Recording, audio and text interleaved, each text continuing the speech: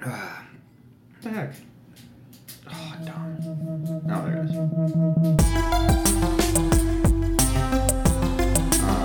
Which thing do you want me to go to?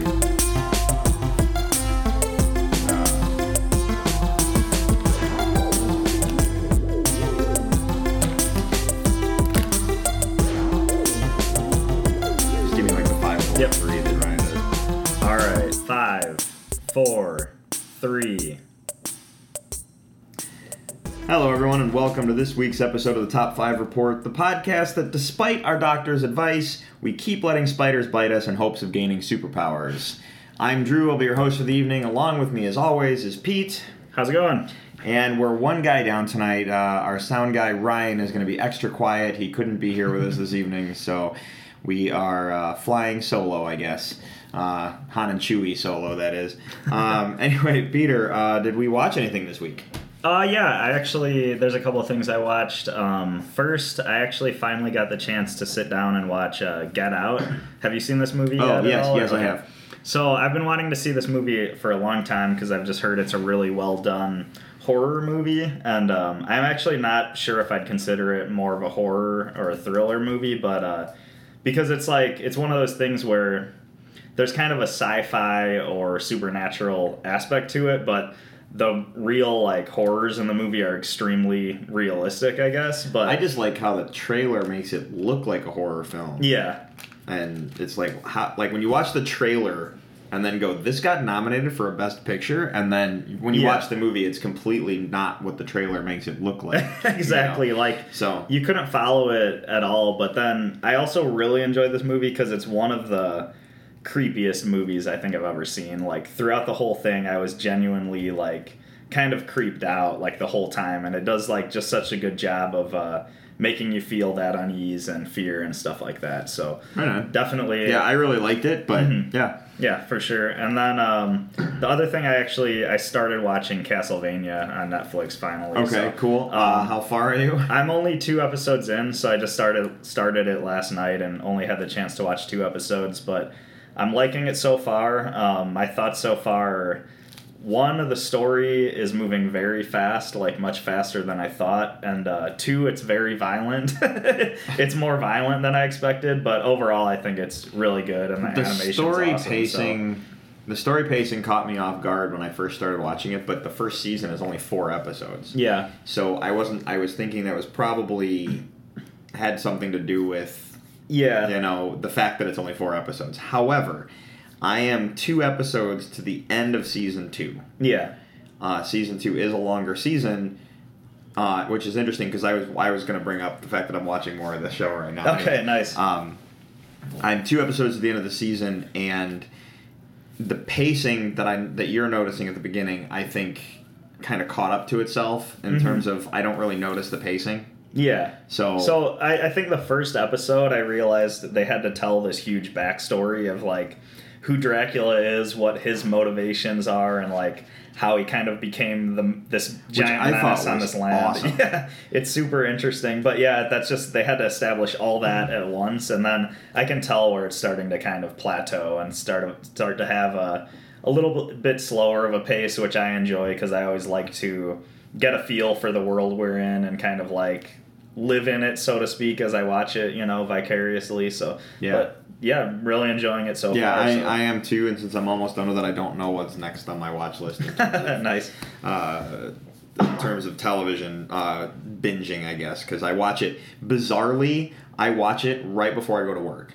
Okay. I watch an episode, and then I go to work. I have this half-hour pocket where I watch something, and that show's half hour, which is great. Yeah. And so I watch the news, to get the weather, and then I watch an episode, and then I leave, and so I don't know what I'm going to watch in the mornings now. Nice. I watched The Spy Who Dumped Me. Okay, how was that? Mila Kunis and Kate McKinnon, and it's, well, first off, it's a rated R comedy, which they're definitely going for the hard R, but it's not as funny as I was hoping it was going to be, and maybe my high hopes were a little, maybe my hopes were a little higher than they should have been. Yeah, that's what I'm trying to say. The movie itself is actually pretty decent. I think that the humor is there, but I was thinking my expectations are too high. And usually with comedies, you watch them a couple times anyway because you'll catch them on TV and that kind of thing. So, Right on, yeah. I know I'll rewatch it at some point, and I'll probably see it'll be funnier to me then. Okay. But the movie itself was actually really cool, and the fight scenes, however, were like really intense. Nice. Like they were like quality gunfights and Yeah. fist fights and stuff. Like it was kind of cool. Like it was almost like they took a page from some of the fight scenes of the Kingsman. Oh, awesome. In terms of like quality of gun battles. So Neat. I was pretty impressed with some of that stuff. So Oh, that's awesome. It's as a movie, it's definitely worth the watch. So yeah. Sounds awesome. All right. Let's move on to news because Okay. we have a lot of Yeah. news to discuss. First off, this is kind of a quick thing. There's not much to say about it, but if you didn't know, there's a live action Kim Possible movie coming. I actually didn't know about this, but do you have any thoughts on it? I honestly didn't watch a lot of Kim Possible, so I don't know if I care.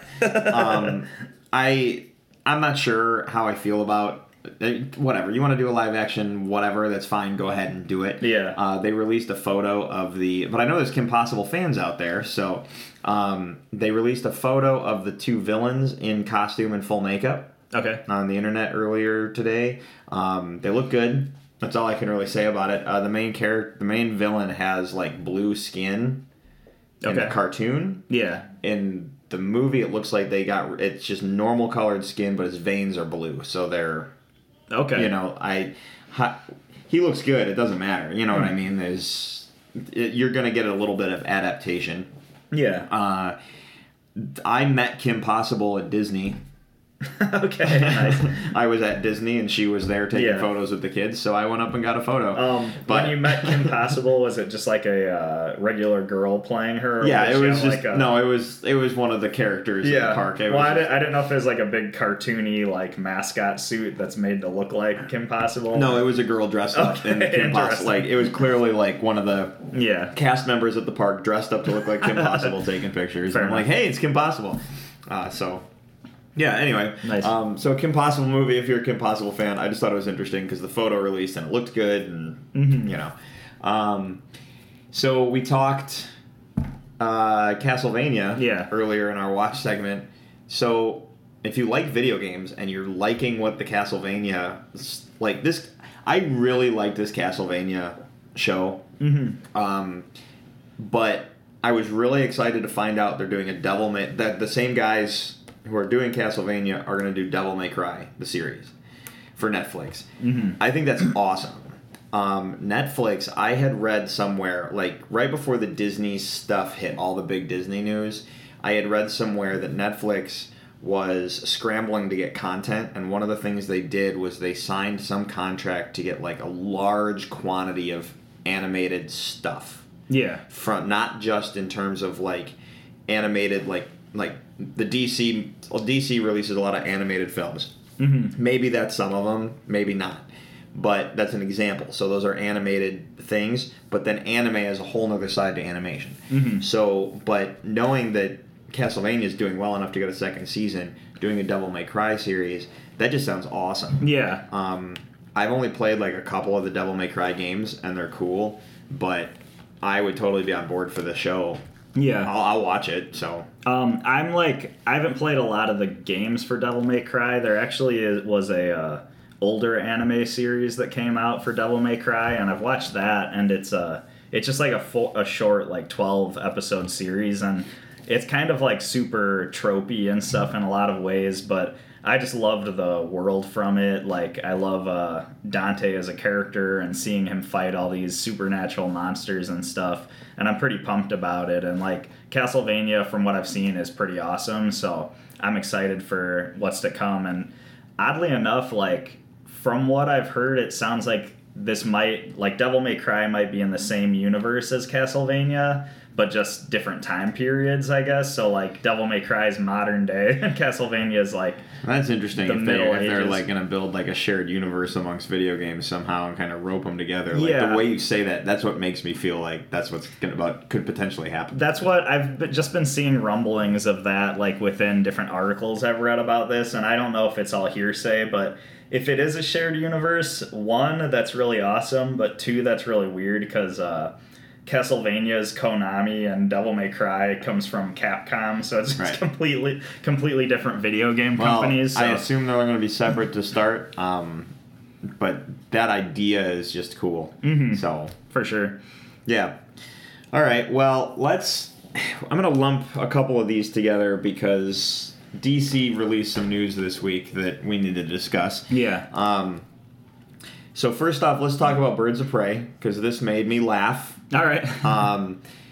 So Margot Robbie, who plays Harley Quinn in Suicide Squad, is reprising her role as Harley Quinn for the Birds of Prey film. Yeah. Okay.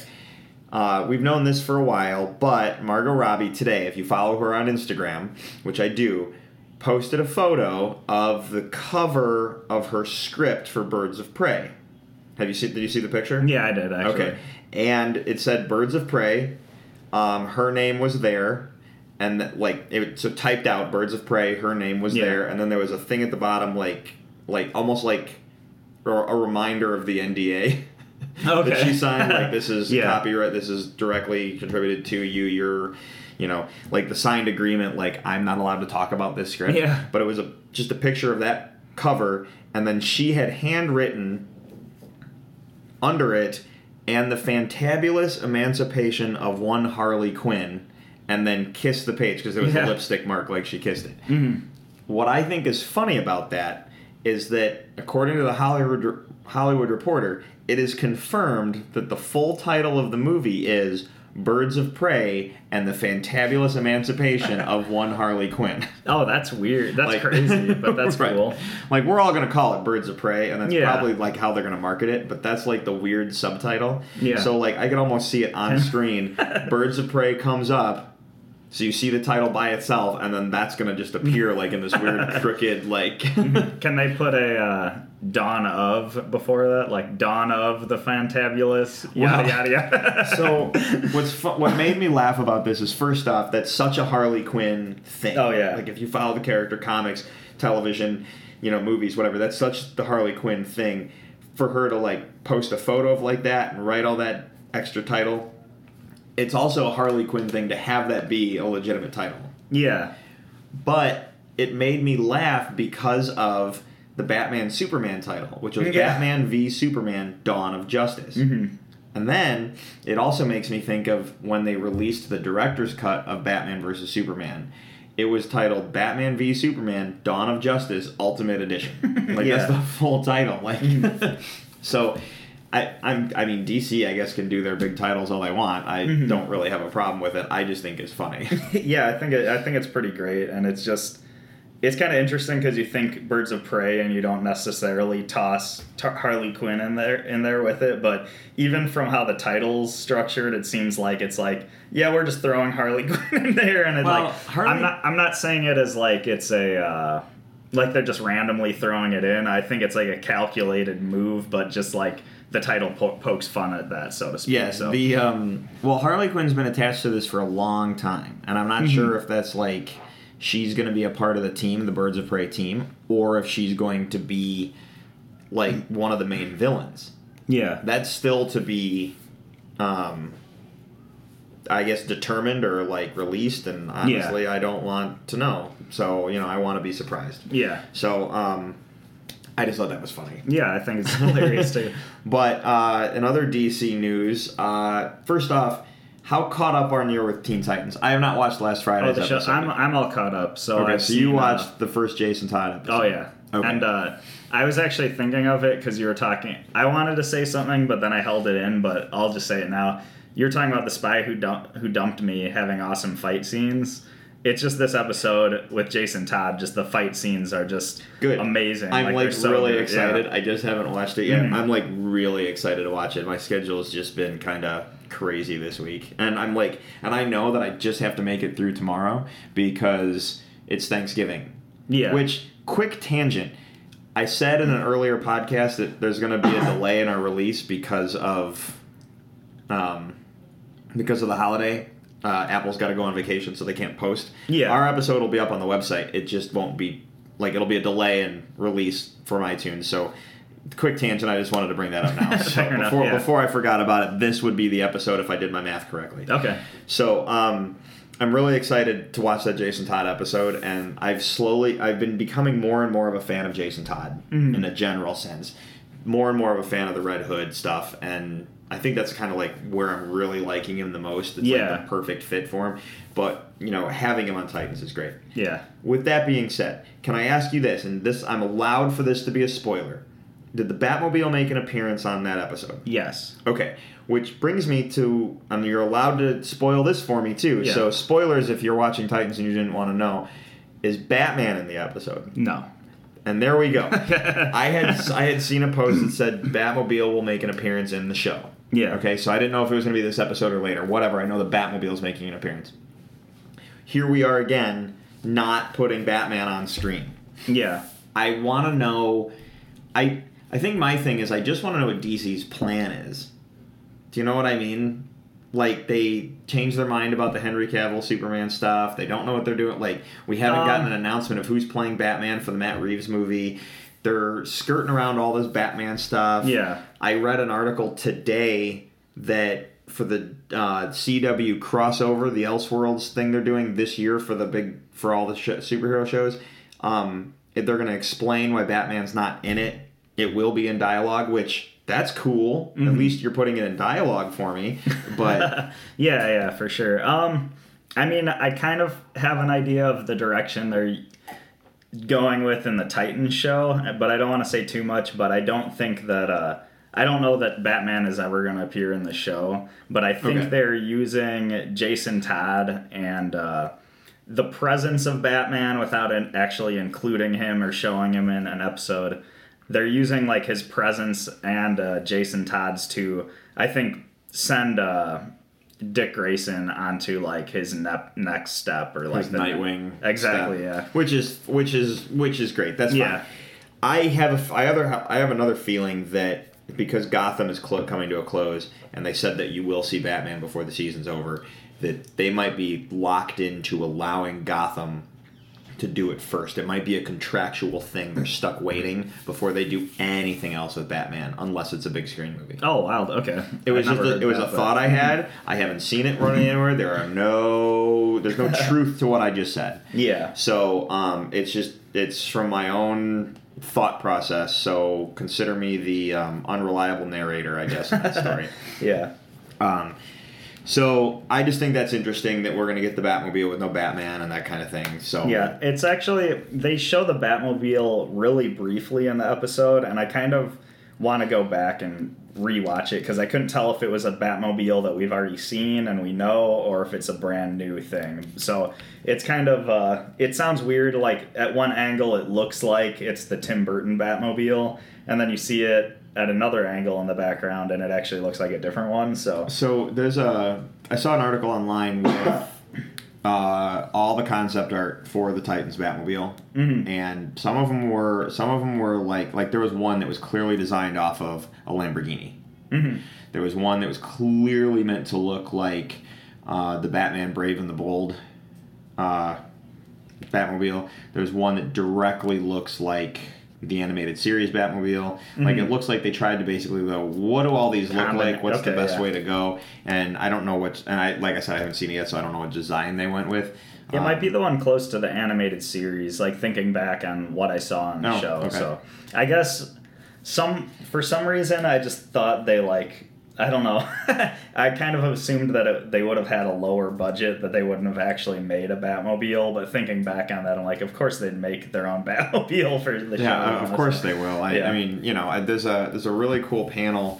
It's a giant splash page, and in the excuse me, I didn't mean to cough there. Okay, in Batman Hush, the story arc, it's one of my all-time favorite Batman story arcs. There's a cool splash page. Yeah. Nightwing and helping Batman with some piece of the investigation. not only does it have a splash page, but it folds out like extra pages, folds out like it's a big poster, and it's all of the Batmobiles. Nice. So like sitting in the Bat Cave or something, or yes, all like just sitting in the Batcave, and they're on like this big like conveyor belt like like thing. Yeah. So he can use. So he could like choose whichever Batmobile he wants. Yeah, and that's if you've awesome. been reading Batman comics, if you like the movies, the comics, the television shows, they're all like it's like almost all of them are represented on the page. It's awesome. It's one of the Jim Lee pieces in the book. Nice. Batmobile's always been like my go-to car. Like if someone were to say, if you were to win the lottery before they get their question out, I'm already saying Batmobile. So nice. Well, let's move on from the Batmobile because we could be on that forever. Sure. Yeah. But so Lex Luthor is coming to the CW. Mm-hmm. So CW's big superhero epic like thing that they do all the time, like all the shows are interlaced, and that's one of the things I love. They're not the only ones. Like Star Trek, multiple shows running at the same time, interlaced. There was crossovers. The show Stargate, I'm a big fan of that franchise. There was 3 shows. There were 3 shows, a couple movies, all of them interlaced with big crossovers and stuff. I really like it when they do that because it just makes the universe bigger. It just makes everything feel bigger and more encompassing. So, I'm watching all the CW stuff and, Flash, Arrow, Supergirl, whatnot. In Supergirl, they're finally going to put Lex Luthor on the show. Now, before we mention who's actually playing Lex Luthor, if you were to make a guess, who would you... If you would have fan casted this, who would have you chose? Because I had like the coolest idea. So go ahead. I think everybody would have loved to see Michael Rosenbaum come back. And that's exactly what I was going to say. Okay. Did you have any? Did you want to? Michael Rosenbaum played Lex Luthor on Smallville. If any of the listeners aren't aware, and he just did a great job. Like knocked it out of the park. And even in the DCEU, like the movies, people are have wanted him to come in as Lex Luthor and stuff like that. So I mean. Right. Now, of course, it's at the tip of everybody's tongue right away. Right. Now, not only that, but Michael Rosenbaum expressed interest in coming back and playing Lex Luthor again before it was kind of public that Lex Luthor was coming to the show, which means he probably met with Berlanti and his team. When I heard that Michael Rosenbaum expressed interest and they are doing the Elseworlds crossover this year, that's the plan, and they're showing all this stuff because it's going to be like an alternate reality crossover. Yeah.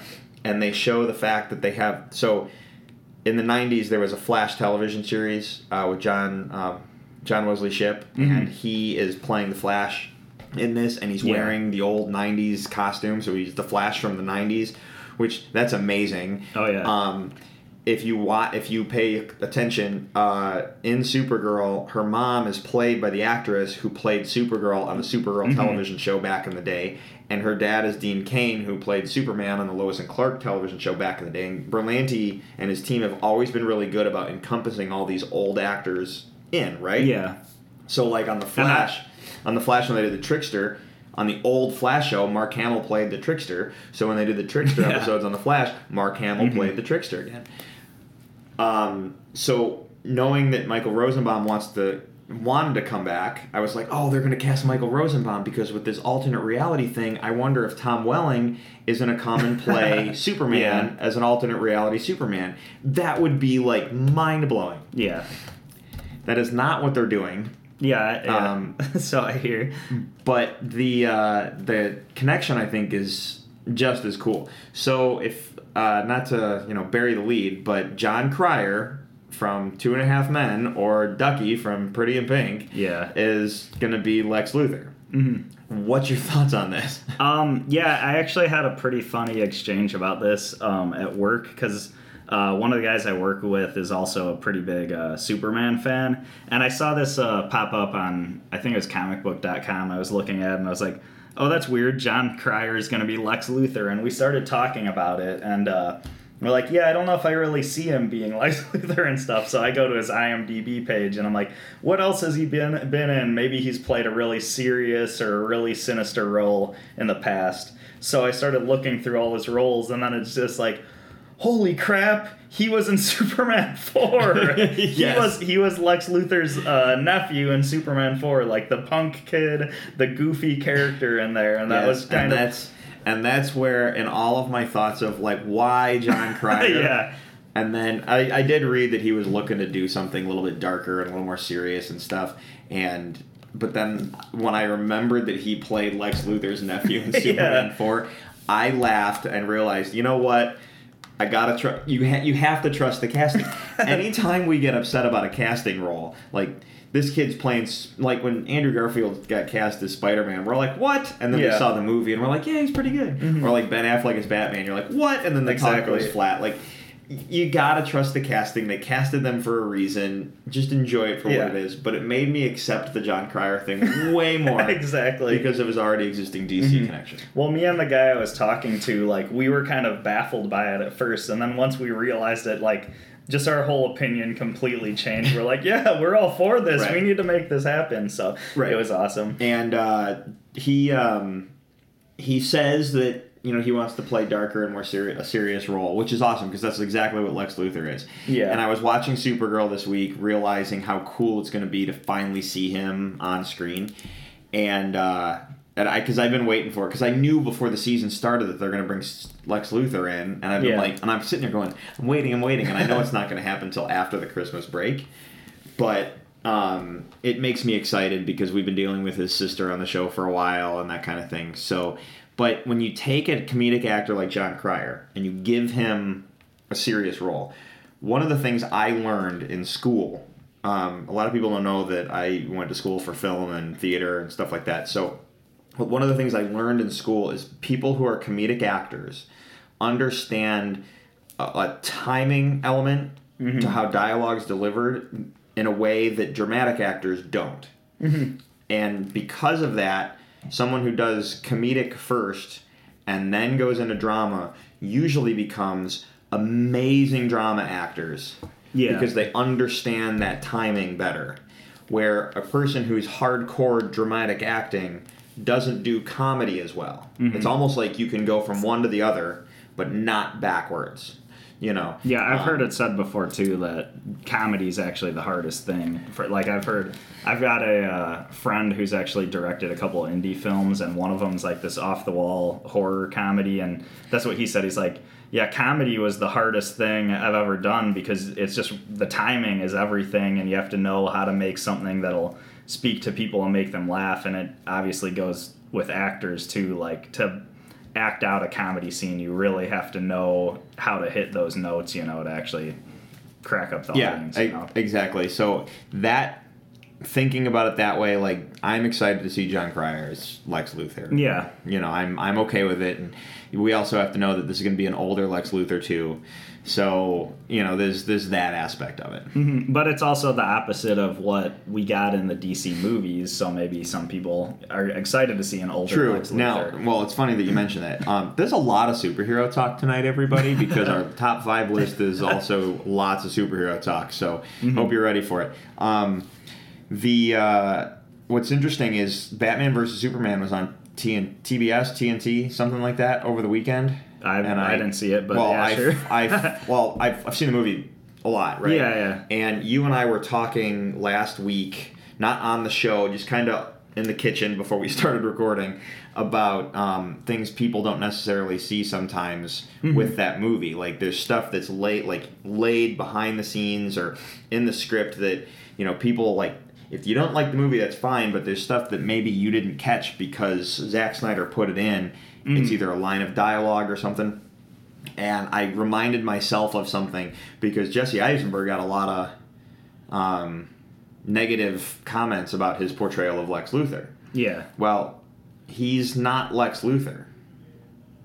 Like, that's something that reminded me of that. Like, he's not Lex Luthor. He's Lex Luthor's son. Yeah. And it's in dialogue. He's Alexander Luthor. And when you think back to the comic book portrayal of Alexander Luthor, he is Alexander Luthor on screen. Like, it's almost like he modeled his entire performance. It's like he really did his research. Like, oh, I'm the son of Lex Luthor. Well, who's that? And then went and did his research and then brought that to the screen. That just made me, like, reminding myself of that was, this is awesome. Yeah. So, everyone who hates, Jesse Eisenberg's performance, like, I thought he Yeah. did a really nice job, and it's a different take on the character, which is fine because it's sometimes what you need. Yeah, and I think the It's he's a modern day millionaire, which is, if you pay attention to like Silicon Valley and all the stuff going on in the tech world, that's exactly what those guys are right now. Who's the guy who, in real life, he like bought he bought some like the rights to some AIDS medication and then jacked up the price. It's like Brian Skrelly or something like that. But like that guy is so close to like Lex Luthor and Batman v Superman. Like, you can argue with me against this, but that's a really relevant version of like a modern day supervillain. This like scrawny, younger, rich guy who everybody hates. Like, that's super relevant. Right, exactly. You know what I mean? So instead of making him look like the powerful businessman he was, they made him look like the, Silicon Valley millionaire that we know today, which is more of your modern billionaire type anyway. Mm-hmm. So I thought it worked. I thought it was cool. Exactly. Yeah. Well, let's move on from Lex Luthor. Are you good to do the list? Yeah, we can go for it. All right, well, it's list time, so roll the thing.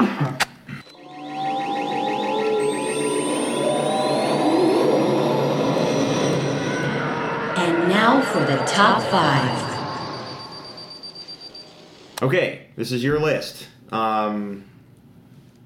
So you want to lead us into it? Yeah, for sure. So I basically wanted to do top 5 favorite superhero teams because it was honestly with the passing of Stan Lee, I thought it'd be cool to do another comic book one, and maybe some of his creations will come up in conversation, but also just, I don't know, it's fun to talk about superheroes. And it's always fun to talk about superheroes. I know we talk about superheroes a lot, but comic books are right now in front of everybody, and they're all over the place. And Bill Maher, actually, I don't know if you saw this, but he made a comment about, I don't even want to quote him, but it really angered me. It's almost like, it's like when people take a shot at something that you like, you take it really personally. And I'm not talking like on a political level. I'm talking like, they make, like, I'm into comic books, so they make fun of comic books, and I take personal offense to that. Yeah. And that stuff really bugs me. And Bill Maher made a comment this past week about too many comic books, that this world is too obsessed with comic books or something like that. And I'm like, no, dude, comic books are fun. It doesn't matter. It's all fun and games. It's not, we know there's real stuff going on in the world. We're not that closed off. It's just, this is fun. We like talking about it. So, anyway. So I found this list, I know I get to go first. So I found this list kind of difficult. Because I don't know about you. Actually, I kind of do. So I'm a big Batman fan. You're a big Superman fan. So for me to make this statement, I'm like, I kind of know where you go, but I kind of gravitate towards what I refer to as street level characters. Yeah. When I read comics. So like Batman's a street level character because he doesn't have superpowers. Yeah. But he's still considered a superhero, and the people that kind of go along with that. So when I was putting my my list together, I was thinking about, Superman is not a street level character. No, yeah. Lots of powers and stuff. So it was kind of interesting when I was putting this together, and even characters who have like one power, like Magneto controls metal. Yeah. That's still considered street level in my book because it's one power. It's not multiples. You know what I mean? So you kind of gotta. One power I think is fine when I start reading stuff, but when you start adding on giant leaps and bounds of powers, that's where I start to. I'll still read it, but I'm still man, I kind of want to go back to these guys, these smaller guys over here. That's just how I am. Yeah, I think it's also just how I agree to an extent. I think if you look at Superman's list of powers, there still is a limit to them where you can name each power and what they can do, but then certain characters you get into Silver Surfer or Dr. Manhattan or something like that, and it's actually a lot harder to maybe explain what all their powers are and what each one can do just because of how powerful these characters are. Okay. But then in the case of Dr. Manhattan, he's actually used as a device for the story's end that has really interesting implications. So I think the non-street level characters, it's cool to kind of see how they're used, you know, like maybe it's this all-powerful being, but they're used in a different way. Right. When you said like the list of Superman's powers, you made me think of this. And I saved this on my phone because I knew I was going to show this to you at some point. There's an Instagram feed I really like to follow called DC Facts. So they show a picture and then they have like a fact, right? So this one I saved because I wanted to show it to you. It says Superman Prime is the god form of Superman that stayed in the sun for 15,000 years. His powers and abilities aren't even describable. And he has been said to be the most powerful being in DC history. Mm-hmm. So there's that. Yeah. I think that's like, I don't know what actual like story that's from, but I have heard about Superman Prime, and from what I understand, that's like what Superman could be, like at his full potential, but like the day-to-day life of Clark Kent, when you read that in the comics, you're not going to see him get there. But then it's always, when people talk about who would win, Batman or Superman, or, you know, this character or Superman, people like to pull that out of their back pocket. Like, well, actually, Superman Prime can literally do anything he wants. But well, anyway, I'll go with my first honorable mention. Sounds good. I feel this is kind of a cheat, and it's the only reason it makes an honorable mention. Okay, because none of the characters on this list have superpowers. Okay, and that is Danger Girl. Okay, cool. That's the only reason they're making an honorable mention, because otherwise they probably would have made the list. Right. So if you're unfamiliar with the Danger Girl team, Danger Girl it's a comic book that was created by Andy Hartnell and J. Scott Campbell.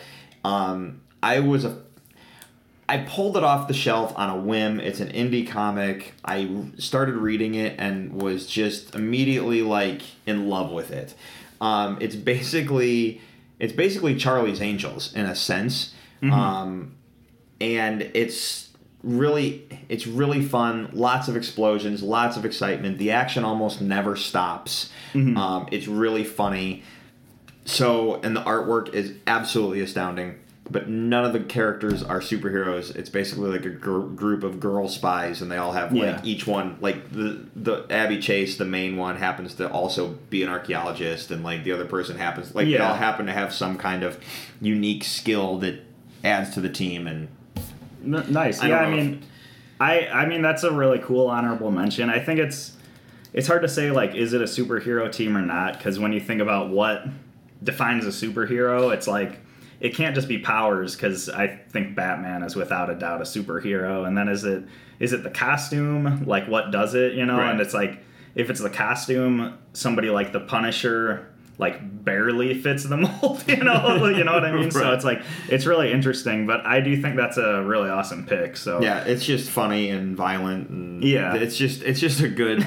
I just had a lot of fun reading it. Right. And, I've read a few extra, like, it's not one that I dive into like Batman where I have to read everything. It's one where I'm like, if I'm looking for a good laugh and I want some excitement, I'll just see what's happening in the world of Danger Girl. So nice. That's awesome. That's actually really funny that you picked that as the first pick. Because it's yours? We matched? No, it's not a match, but it's close because... so Danger Girl was published by Wildstorm Comics, which was a branch of Image Comics. But it was actually... published under a branch of Wildstorm, if that makes sense, which was Cliffhanger Comics. Yeah. You follow me? Okay. So Cliffhanger Comics was like late 90s, early 2000s, like a really big movement. And it had Danger Girl, which was J. Scott Campbell, as you said. And then it also had Humberto Ramos, and I can't remember the book that he did. But then the other book that was under Cliffhanger Comics was Battle Chasers, which was Joe Madureira's project, which is actually my first honorable mention. Right. So I don't. Have you read Battle Chasers at all? Okay. So this one was a weird pick, and I don't know if it counts necessarily, but it's a fantasy comic essentially. Like it's a Dungeons and Dragons, medieval fantasy comic. So it's weird to pick for a superhero team, but the main team in this comic is definitely like, it all plays out like a superhero story. Like you've got your big Hulk style guy, you've got your the Hulk style guy is actually like a sentient golem, essentially. I'm gonna let you continue, but we're both cheating for an honorable mention. That's Exactly. why they made honorable mentions. Yeah, for sure.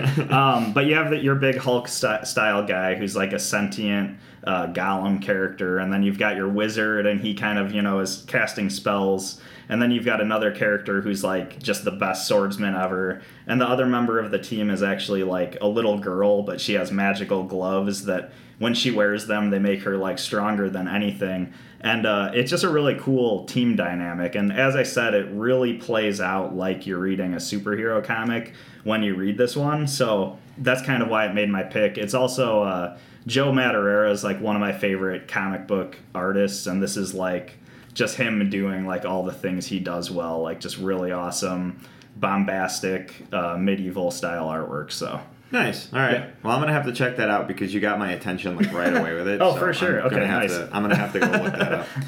All right. So this comes to mind. This one's an actual superhero team. Okay, yeah, nice. So my next honorable mention is The Outsiders. Okay, cool. I will warn you. My list, I feel, is a little DC heavy, but actually maybe not as a whole. So, The Outsiders. The Outsiders it's a team that was created by Batman as if so in a sense, Batman, Superman, and Wonder Woman are like the leaders of the Justice League, right? Mm-hmm. Okay, so Batman basically on his own said, what if I didn't have to deal with Superman and Wonder Woman as leaders and I just led my own team and put together a team of superheroes where Batman's in charge? Nice. He's not in the book. He's kind of in the book as like a supporting character. So all these other characters, so you have like Katana and Morph and Geoforce and like these other characters, and Batman built the team based on skill set. Yeah. Almost like the Billy Bean Moneyball Oakland A's team from the movie Moneyball. Like he used statistics to build the team. Like Batman put the team together using statistics. Okay, nice. So I just thought it's a really cool book in terms of uniqueness because he built the team with the intention in mind. Okay, as opposed to just get all the heavy hitters on one team and go fight the bad guys. Exactly, yeah. He built it in a strategic way. And that's a really cool thing to think of because we all have those conversations and thoughts in our head where like, oh, think of this perfect team for, this is my perfect zombie apocalypse survival team or whatever it is. This is Batman literally doing that and knowing how strategic and intelligent the character is. It's just like a no-brainer. He was always a supporting character with them, especially in the old ones like in the 70s and stuff like that. But he put the team together and he controls it, and Nice. So yeah, The Outsiders. So sweet.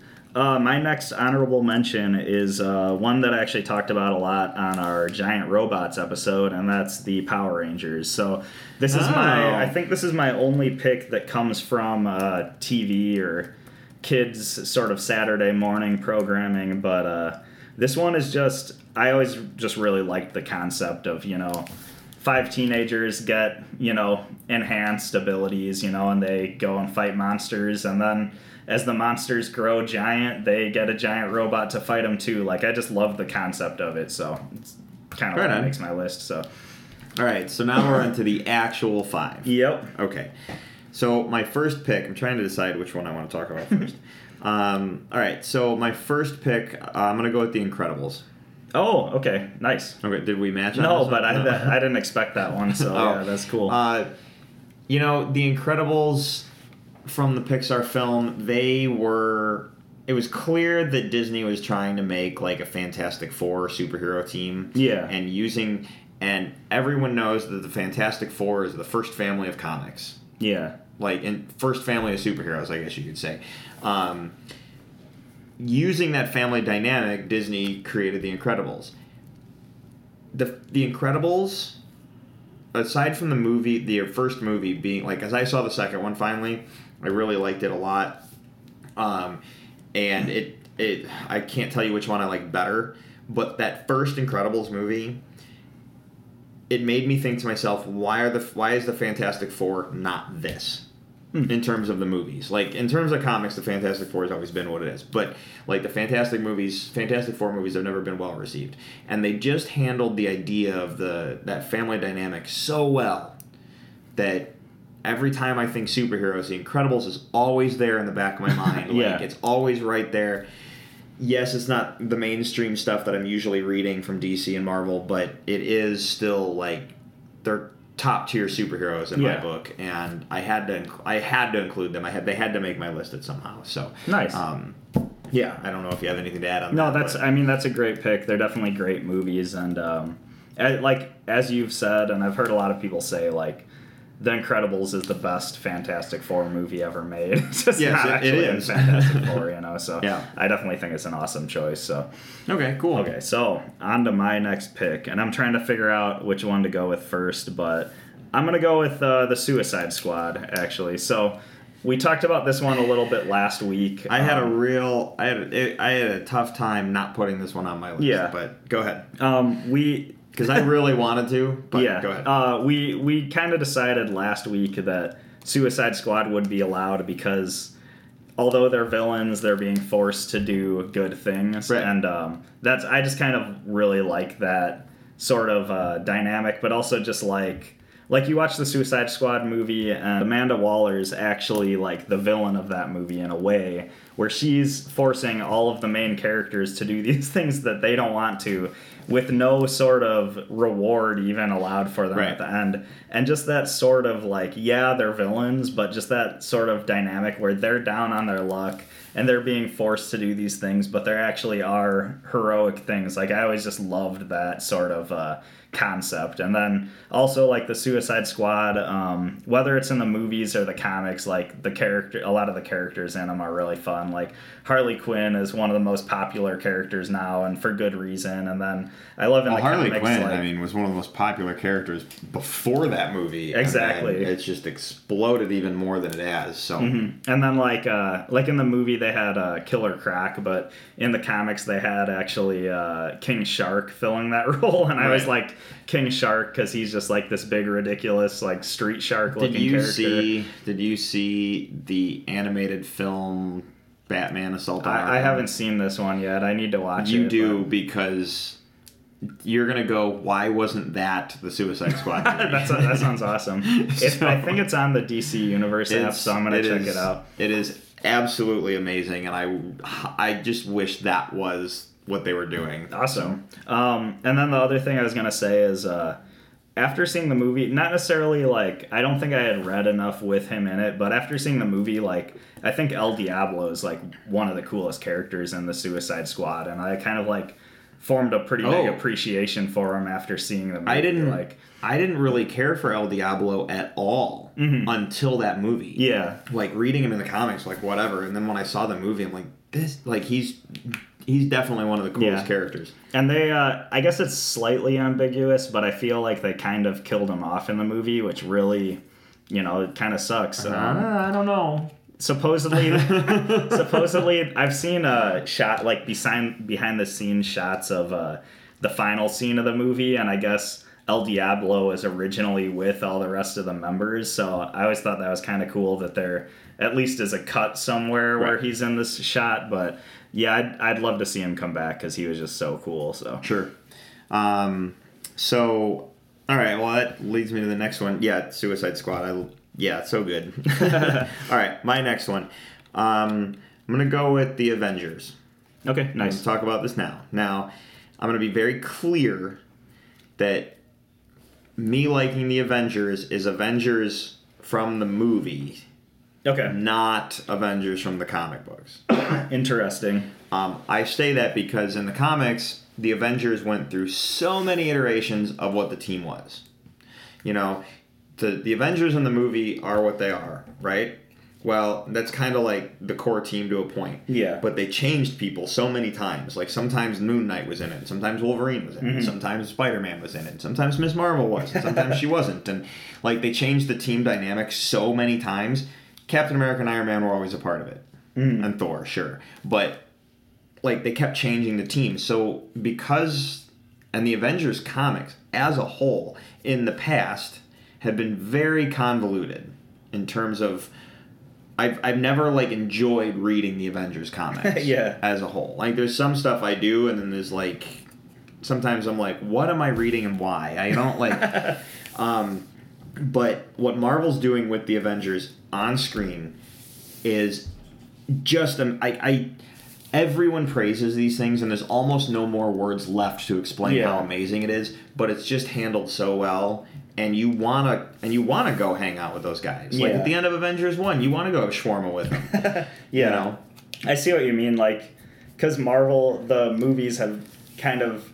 It sounds like in the comics you never had an appreciation for the Avengers, but the movies does such a good job of kind of creating this really cohesive and character-based portrayal of this team that really makes you like, really appreciate them and want to go hang out with them, as you say. I guess I can mention, like, this was actually the next team on my list as well. Oh, nice. So we matched Avengers. Cool. And actually, so originally the spot that this team was on was... They almost didn't make my list because of my comic comment I just made. Yeah. Well, it's the same with me, because originally this spot on my list was going to be the X-Men, actually. And I think about the X-Men, and I really like Wolverine is one of my top. Let me ask you this question. So we've matched Avengers. Are you going on an X-Men tangent, or is that on your list?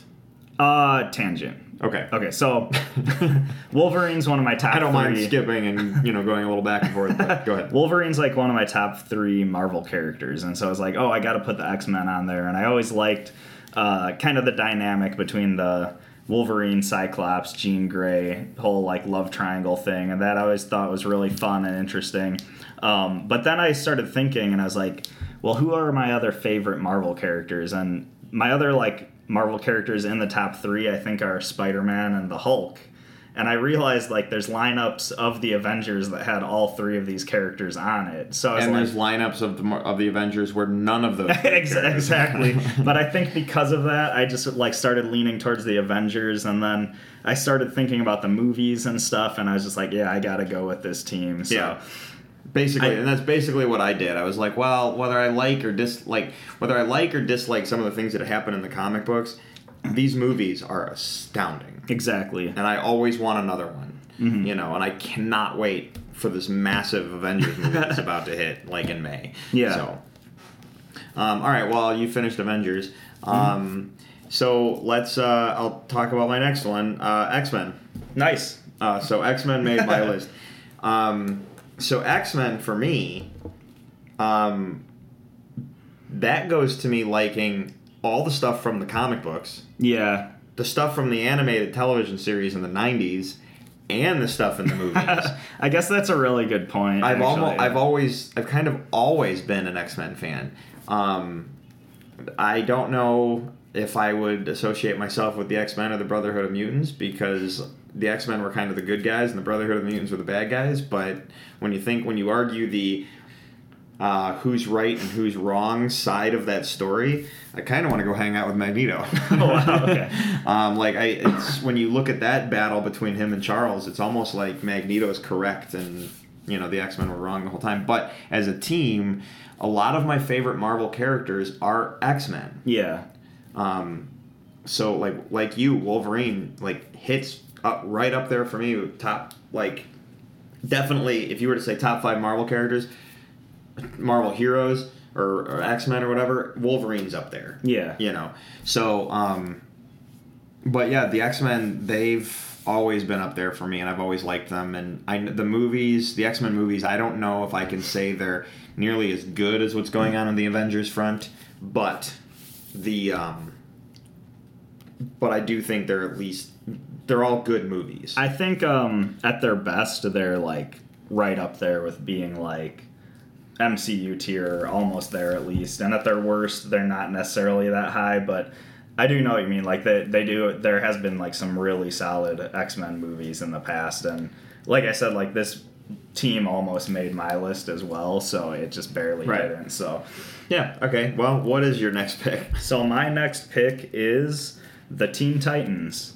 So alrighty, I had a big battle with myself to put this one on my list as well. So go ahead. So I mean, we've been talking a lot about the New Titans TV show, which I've really been enjoying. But I think my favorite iteration of Teen Titans has actually been the animated series. Now, not Teen Titans Go, but the original one, where it was Teen more Titans, which eventually would go into Young Justice and yeah. And I think it was still like comedy based, but still I guess a little bit more action heavy in those episodes and stuff like that. Even though they played the comedy in that original series, they were still very understanding that they had to be serious. Yeah. So exactly. And then I just really liked. I think one of the things that makes that show for me and this team for me a lot too is just that portrayal of Beast Boy and Cyborg, which is kind of carried over into Teen Titans Go, where they're kind of just like really goofy, and sometimes they bicker back and forth, but it's kind of in this really fun, like jovial way. I really appreciate that, and I still I like the portrayal of Cyborg on the Justice League movie and some of the newer comic versions. But that's really my favorite version of Cyborg, where he's just kind of like a lot goofier and stuff like that on that show. So, I mean, I don't know if you have any specific Teen Titans thoughts at all, or Teen Titans.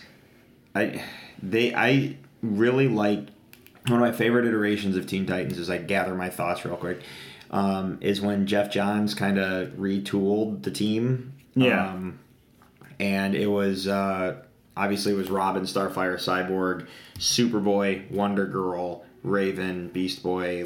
That team that Jeff Johns put together is probably my favorite iteration of the Teen Titans. Mm-hmm. And I loved reading through it. So I hope I'm not deteriorating your next pick, but I'm going to bring up the Ninja Turtles for a second. Yeah. I was a big fan of the Ninja Turtles when I was younger. Okay. I grew up, but the Ninja Turtles didn't. Okay, fair enough. Does that make sense? So, I matured as an adult and grew up, but it's hard to go back to the Ninja Turtles at all for me. Okay. Because they never got out of being teenagers. Right. So they never matured. They never advanced. Mm-hmm. You can go, Spider-Man gets bitten by the bug, by the spider, and turns into Spider-Man, and then eventually, as you read through the comics, he grows up and gets married to Mary Jane and has an adult life. Yeah. So I could technically follow with that. Mm-hmm. You know what I mean? Or Robin becomes Robin, and then he grows up and becomes Nightwing and joins the Teen Titans and becomes an adult in his own life, and I can grow with that. But the Ninja Turtles never did anything. So no matter how you iteration of the Teen Titans, one of the things that always bugged me about the Teen Titans is I'm reading about teenagers. Yeah. So I think they're great. I've always loved the Teen Titans. I've always read them. They're actually a book that I will always read because of their connections to other things that are happening within the DCU. But to me, they always have that younger kid vibe. Yeah. And I know that's the case because these are the younger members of the superheroes. Yeah. No, I mean, I definitely see where you're coming with that. For me, I think it's kind of just this weird appreciation that I have on the other side of the whole thing where, these are teenage characters, but when I read, a Teen Titans comic, I can kind of go back into that teenage state of mind and maybe just kind of, forget about, all the worries and everything of adult life. I try and do that all the time, yeah. And then I feel like when I'm reading Teen Titans, I'm Batman shaking my head. Yeah. No, I mean, I think that goes with any, media that's focused at, just a younger audience. You can appreciate certain things, but then there's always parts where you're just, cringing or shaking your head. Right, and I'm never cringing with the Teen Titans. I always feel like I'm the guy sitting in the corner going, ugh, kids. One other thing. However, the show, the DC, the show Titans on the DC Universe app, is so not kids. It's so adult that so that's the other side of the coin with the Titans. But yeah. Another thing I wanted to touch on is you mentioned the character Raven when you were talking about which version of the Titans you preferred, and I actually really like that Raven is a part of this team because I think it's a big go-to to deal with Raven and her daddy issues, so to speak, but right. Raven's father Trigon is this super powerful demon from another dimension, and it's really cool how Teen Titans stories often lead to like apocalyptic or near apocalyptic Yeah, events, I know. and I always really appreciated that aspect of them too. Right. So All right, so Teen Titans. That brings me to my next one, and this one it made my list because I really had to battle with the fact that it's on my list. But the Green Lantern Corps. okay, nice. Made my short list for sure. Right. At the end of the day, because I really started thinking about it. Look, if I could be Batman, I'd be Batman. That'd be awesome. Like, I want the car, I want the gadgets, I want the suit. It's just cool. It's like the image, all that stuff. It's just amazing. And then throw in the vow, that Batman's he's gonna protect you because what happened to him will never happen to anyone again. That's the big thing for me as to why I like Batman so much, right? But I thought about it. I'm like, well, maybe I don't want to be Batman so much as I want Batman to like just train me. Okay, fair enough. Or I just want to hang out. Yeah. If someone were to say, hey, you could be any character in the DC universe, or you could have any superpower from the DC universe, what would you want to be? I kind of would want to be a Green Lantern, I think. Okay. And I thought, I was really kind of thinking about that. I'm like, you know what? I want the ring that does whatever I want it to do, and I can go into space, and you know what I mean? Like, but it made me think about the Green Lanterns, and that's another series I always like reading, and they're basically like space police. Mm-hmm. So Green Lantern flies around the Sector 2814, protecting Earth from all the crazy stuff in outer space, and every now and then he can, come down to Earth and help out the Justice League or whatever the case may be. I did find it funny in terms of a DC fact. Green Lanterns protect space. They are not allowed to come to Gotham City without Batman's permission. Oh, really? I thought that was interesting. They're not allowed to do anything within Gotham City limits unless they get Batman's permission to come in first. That's really funny. But yeah, so Green Lantern Corps is my next pick. I don't know if you have anything to say about that, or if you have any Green Lantern insights, but I just did. I feel like I forgot it, but I really like the Green Lanterns too. I think they're super fun, and just like I appreciate how Green Lanterns kind of like are this whole. They're kind of this whole like separated universe within the DC universe where you can just like really delve deep into Green Lantern lore and stuff like that. Crazy Green Lantern lore and mythology, and then something huge will happen like Blackest Night, and then encompasses everybody. Yeah. Blackest Night's probably my favorite Green Lantern story arc as a whole. Aside from like the rebirth stuff that happened, not DC rebirth, but like Green Lantern rebirth. Nice. That's kind of that's one of those magic words that DC uses every now and then, because they did like Flash rebirth and stuff like that. Yeah.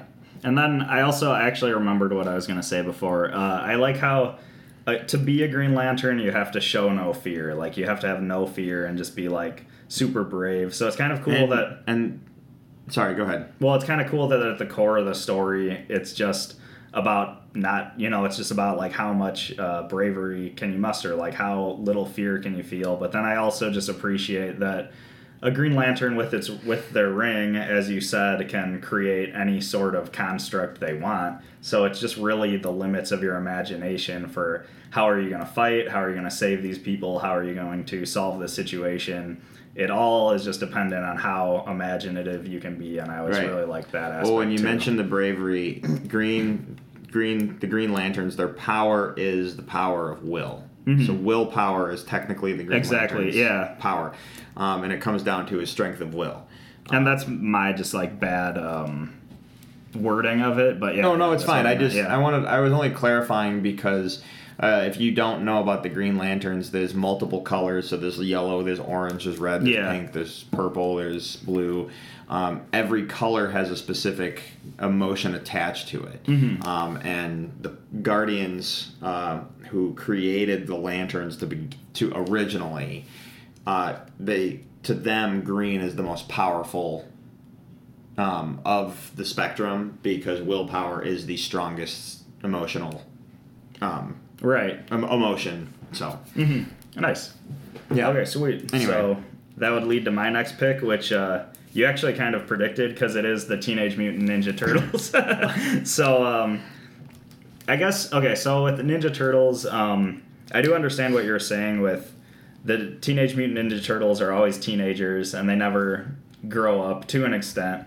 Well, that's basically why I eventually fell away from them. Right.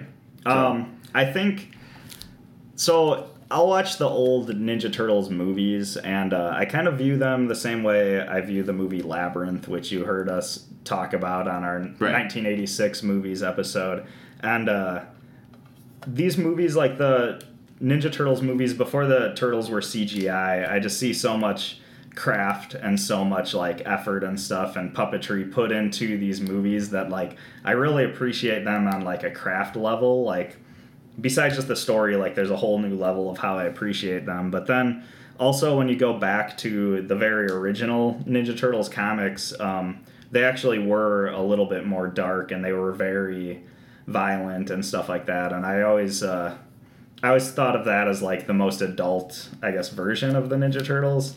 And then if you delve into like kind of just fan films and stuff that people have made around Ninja Turtles, there's actually a lot of adult versions of them out there, you know? There's definitely some really cool versions of the Ninja Turtles, and if you go back deep enough, what some people forget to remember is that the chemicals, this goes back to Daredevil. Yeah. So the chemicals that gave Daredevil his superpowers are the same chemicals that created the Ninja Turtles. So the Ninja Turtles, for the longest time, were a part of Daredevil and then kind of became their own thing later and separated. And I don't know if the Ninja Turtles were actually under the Marvel banner or not. No, it was always just independent. Like, it's always just kind of like a weird fan connection, but it's kind of just been accepted by, like, comic fandom in that's general how it was, nowadays. yeah. So, and those original Ninja Turtle comics were really violent, really bloody. They were all black and white except for certain aspects of color here and there. And, you know, the original Ninja Turtle stuff is fantastic. And it lends to some of the things we see nowadays. But, again, it's so geared towards kids now that they never grew with me. Yeah, that's fair enough. And I think that's like, when I was young, I was into the 80s Ninja Turtles cartoon and the old Ninja Turtles movies. And now that after I grew older, I actually kind of discovered the old comics and stuff. So that kind of is what reawakened my like passion for the Ninja Turtles. But I mean, talking about those old Ninja Turtles comics, like I find kind of like the story behind the scenes of like how the Ninja Turtles came to be just really inspiring. Like, it's these two guys, Kevin Eastman and Peter Laird, who just got together because they loved comics and they both just worked on this comic together, and they created this very weird, unique thing at the time. Like, it was just, Ninja Turtles is a weird thing to begin with, but they just created it, and then they like used all their savings to print like black and white comics of it and bring it to a convention, and it kind of, from what I've heard, it just kind of took this convention by storm when they brought it there, where it was just like the most unusual thing there, and it was just one of those like, everybody there has to get a copy of this thing because like, can you believe this thing happened? But then from there, like, that book kind of inspired like hundreds of other guys in the 80s to just make their own black and white indie comics, and inspired like all these other people. And then eventually these creators had the chance to, sell their creation to, I don't know if it was Mattel or who they sold it to back in the day, but, now they're like millionaires or something probably. And it's kind of just a really inspiring story. But other than that, I have always really enjoyed the aesthetic of the Ninja Turtles. Like, I like how the turtles look. I like a lot of the creatures they created out of it, and all the different mutants and all that. So, yeah. Right. Well, let's move on to my last pick, which I have a feeling, because it hasn't come up at all. You and I matched this last thing we talked about. We both were saving it on purpose. But my last pick is the Justice League. Yep. Yeah, same here. Okay, fantastic. This comes back to my saying about the Avengers and X-Men in terms of comic books and, movies and television and so on. The Justice League is something that I have always liked every iteration of, every time it's there. Whether it's comic books, whether it's video games, whether it's movies, whether it's animation, whatever. every iteration I've always liked, even the weird ones. Because at one point, like, there was a point where Batman, Superman, and Wonder Woman were not on the Justice League. It was this other team with, you know, Guy Gardner, Green Lantern, and Ice and Fire, and, you know. Read The Death of Superman again, and you'll see all these weird characters. You'll see all the other weird characters. Yeah. You're like, that's not the Justice League. Who are these bozos? Right, exactly. And you know, Batman's on the Justice League. You know what I mean? And that's my thing. Batman's always up there for me. So go ahead, talk Justice League. I mean, it's just one of those things where it's so Justice League, like from what I understand, it's just like all these like really original popular superheroes from like the early 40s. Essentially, they like brought together in a team book. So it's like a lot of just really the oldest superheroes just kind of brought together, and it's just this really iconic team. Like, it's like all these heroes that you show a picture of Superman, Wonder Woman, Batman, but even like the Flash or Green Lantern, to like people in like all over the world like will recognize these characters, like just super iconic. And it's just kind of telling the stories with these characters I just find really interesting. And it's almost like it's this phrase has been used time and time again, but it is like you can call comic books modern mythology, and I think Justice League is like the strongest case for that, where it's like you're almost like talking about like these mythological icons or gods now, when you're telling stories with them. I'm glad you said it that way, because one of my favorite comparisons to comic books in general, whether you're talking the movies or the comic books or whatever, comic books in general are current modern mythology. When you think of how the Greeks and Romans had their gods like Zeus and, you know, Hades and Hercules and all them, those were their gods. These are ours. This is our mythology today. And I heard a really cool comparison a while back about how Marvel has superheroes. Period. But DC has gods. In the terms of the Avengers are superheroes, without question. Of course, the Justice League is superheroes, but the characters that they have on the Justice League are so godlike in their iconography, and it could be because they've been around for so long. Batman's about to turn 80 in terms of, like, Batman's been around for 80 years in March. So, you know, it's kind of interesting to, like, think about it that way. And that's, you know, maybe that's why the DC movies haven't been well received. Maybe it's because people are holding them on this high pedestal of standards. Yeah. And that's why they're not, you know, as received as they maybe could be. Yeah. I don't know. Maybe it's bad timing because Marvel got there first in terms of that format of storytelling. Yeah, I mean, that's a really interesting thing. Like, are these characters, because they've been around so long and they're so recognizable, and everybody has this idea in their head of what each character should be, is that why, you know, everybody just can't, like, not everybody, but a lot of people can't accept necessarily what one director or another director or writer or whatever wants to do with them, you know, when it's actually on the big screen. So one of my favorite it seemed the most popular iteration of the Justice League is when Grant Morrison took the Justice League in the 90s. I don't know if you have any specific favorites from that era. One that comes to mind directly is the Rock of Ages story arc.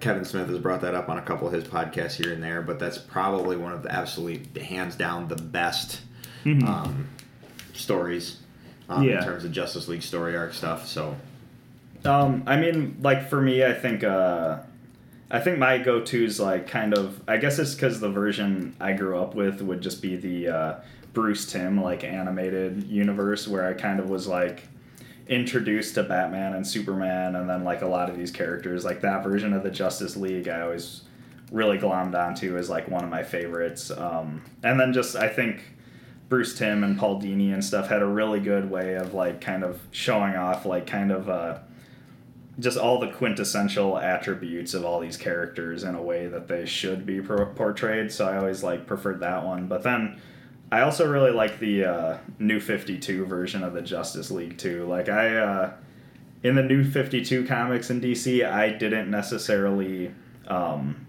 I didn't necessarily like the New 52 as a whole in a lot of ways, but I think The Justice League books were just really well done. I feel like Justice League and Batman were the two like shining gems of the New 52 era. Like Batman, I mean, all the Batman stuff in the New 52 was every piece of it was great, which I found really interesting that it got. Not only did it get the praise, but I agreed with all the praise. And the Justice League, it was always like, I found myself consistently reading Justice League from the New 52. It was just every issue was so solid. So for sure, yeah.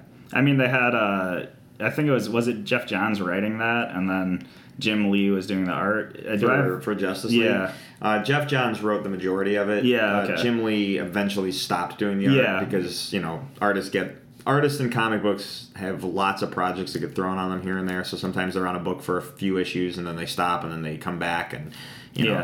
So I mean, that was kind of for me. That was just I thought that was just like a really good way to kick it off. Now, in terms of New 52 Justice League, did you read Darkseid War at the end of the New 52? No, I actually didn't get. I kind of fell off of the whole thing. That's a two-parter. You could probably just jump right in and read Darkseid War Part 1 and Part 2. But that's technically, if you understand the overarching stuff that's going on in DC Comics at the time, that's like the end of the New 52.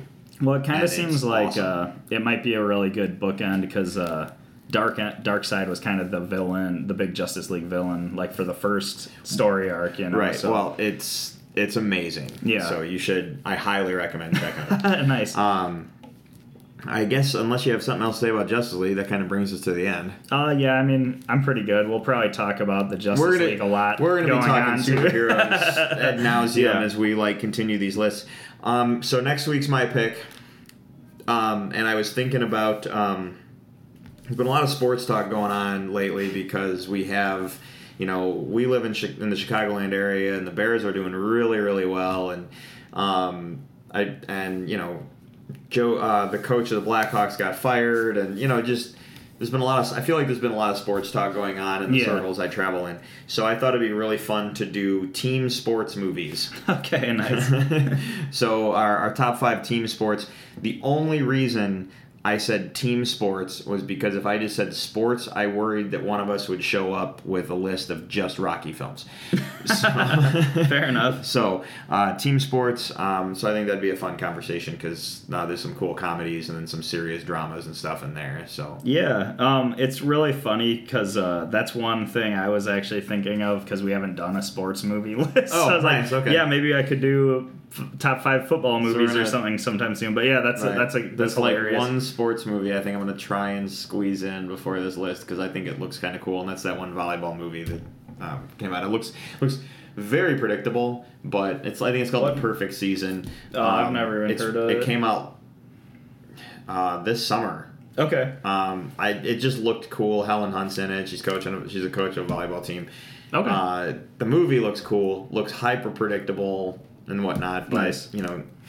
Sports movies always tend to be feel-good movies at the same time, so you get that emotional tear jerk here and there and that kind of thing. So I don't know if it'd make the list, but I do want to see it, so I'll try and see if I can squeeze that in. But one thing I will say is sports movies definitely I wouldn't say is my forte, so I might have missed a lot of big ones, so it'll be interesting to see. But I'll definitely have 5 of them that I love. So interesting. Yeah. Well. Real quickly, subscribe to us. We're on iTunes. You can go to our website, top5report.com. Share us with your friends. We always want new listeners. And by all means, send us reviews, whether it's the 5 stars or write us a review. We'd like to hear how we're doing. If you want to interact with the show, shoot us an email at top5report@gmail.com. If you want to like us on Facebook or follow us on Twitter, it's at top5report. You can follow me personally. I'm on Twitter at Drew3927. You can follow me on Twitter at NinjaPierre, and on Instagram I'm ninja.pierre. So check that out. I pulled a Batman quote, not from the movie, not from the cartoon, but comic books itself. Okay, nice. So we'll end the show with this.